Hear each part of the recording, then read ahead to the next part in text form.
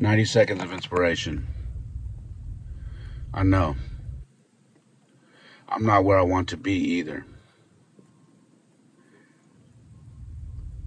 It's okay to admit that to yourself sometimes, you know? You know that, right? You know it's okay to admit that. It's okay to admit that every day you wake up and you put in the work.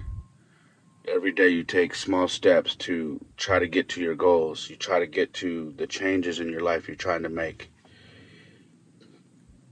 And it's okay to admit that some days you wake up and you're like, man, this is taking too long. I'm not making any headway. But what's not okay is you throwing in the towel. Is you saying, I can't do this no more. It's you saying, I quit.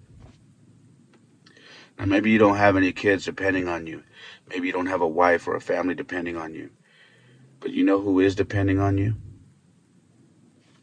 You.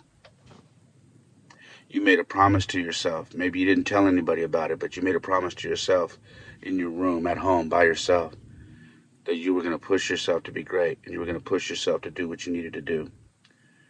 Don't let yourself down, because the worst person you can let down in life is you. I love you guys. God bless.